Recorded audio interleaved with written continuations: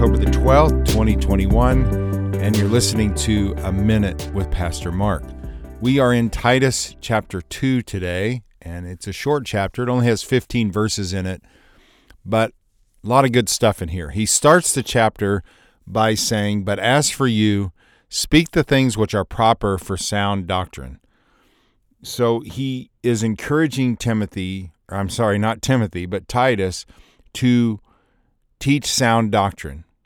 And then he gets into behavior, because he says that the older men should be sober, reverent, temperate, sound in faith, in love, in patience. The older women likewise, that they may be reverent in behavior, not slanderers, not given to much wine, teachers of good things.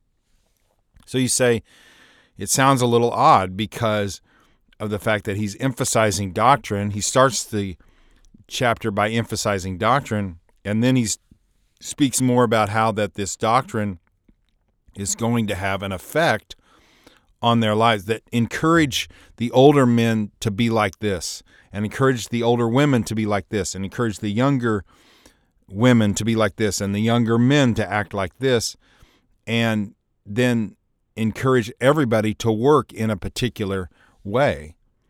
And so you kind of hear that, and you're like, well, that kind of sounds like legalism, because legalism says that I have to do these things in order to be saved.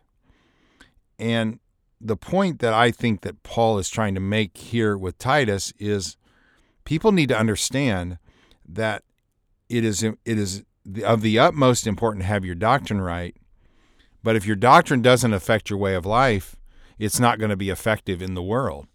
So you can say these things, that the gospel changes us, and there's Jesus is our only hope, and what you need is a relationship with Jesus Christ. You need to repent of your sins and put your faith in Jesus. But if that relationship doesn't have any effect on you personally, it's kind of empty words. So make sure that your life is backing up what you say that you believe, and it will have an effect on you.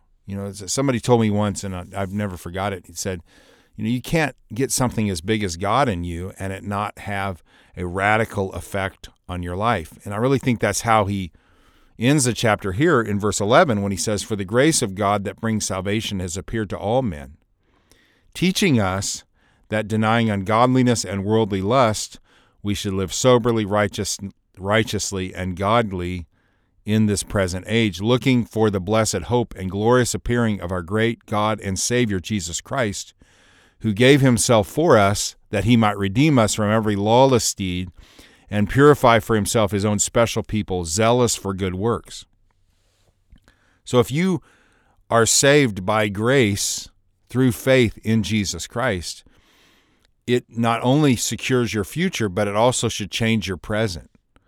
And what that means is it changes the way I live. And I don't want to do what the world wants me to do. I don't want to follow my ungodly passions and lusts. I want to do what Scripture says. I want to do what the Word of God says. And I want to live in this present age with wisdom. I want to live the right way. I want to do the right thing. And I want to live a life to bring glory to God. I want to live godly in this present age. So the grace of God is poured out on us, and we don't deserve it, and it's an incredible gift, but it should then have a radical effect on how we live on this earth. So this is not legalism. This is just the reality of, if a person is saved by grace through faith, it's going to affect how they live here. And then when we live differently than the majority of the world, we are going to stick out. We are going to make a difference.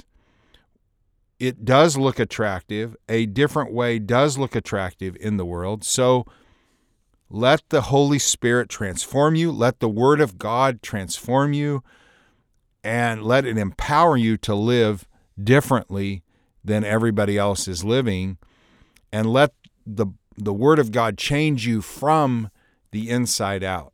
The grace of God is not a license to do whatever we want. It's the power to live a better way that then ultimately brings glory to God, and we change our culture and we change the situation by not doing the tactics of the world, but by rather following the Holy Spirit and the lead of Jesus, who teaches us not only the right things, but also the right ways to live to make a difference in the culture around us. So Jesus, would you help us to be so amazed by your grace, to be so transformed by the gospel that it changes everything about us. It changes how we interact with people. It changes how we act. It changes how we work. And Lord, help us to not use grace ever as a license to do whatever we want to do, to follow our worldly passions, but to rather pursue you. And we pray this in your name, Jesus. Amen. All right, guys, have a great Tuesday. I will talk to you tomorrow.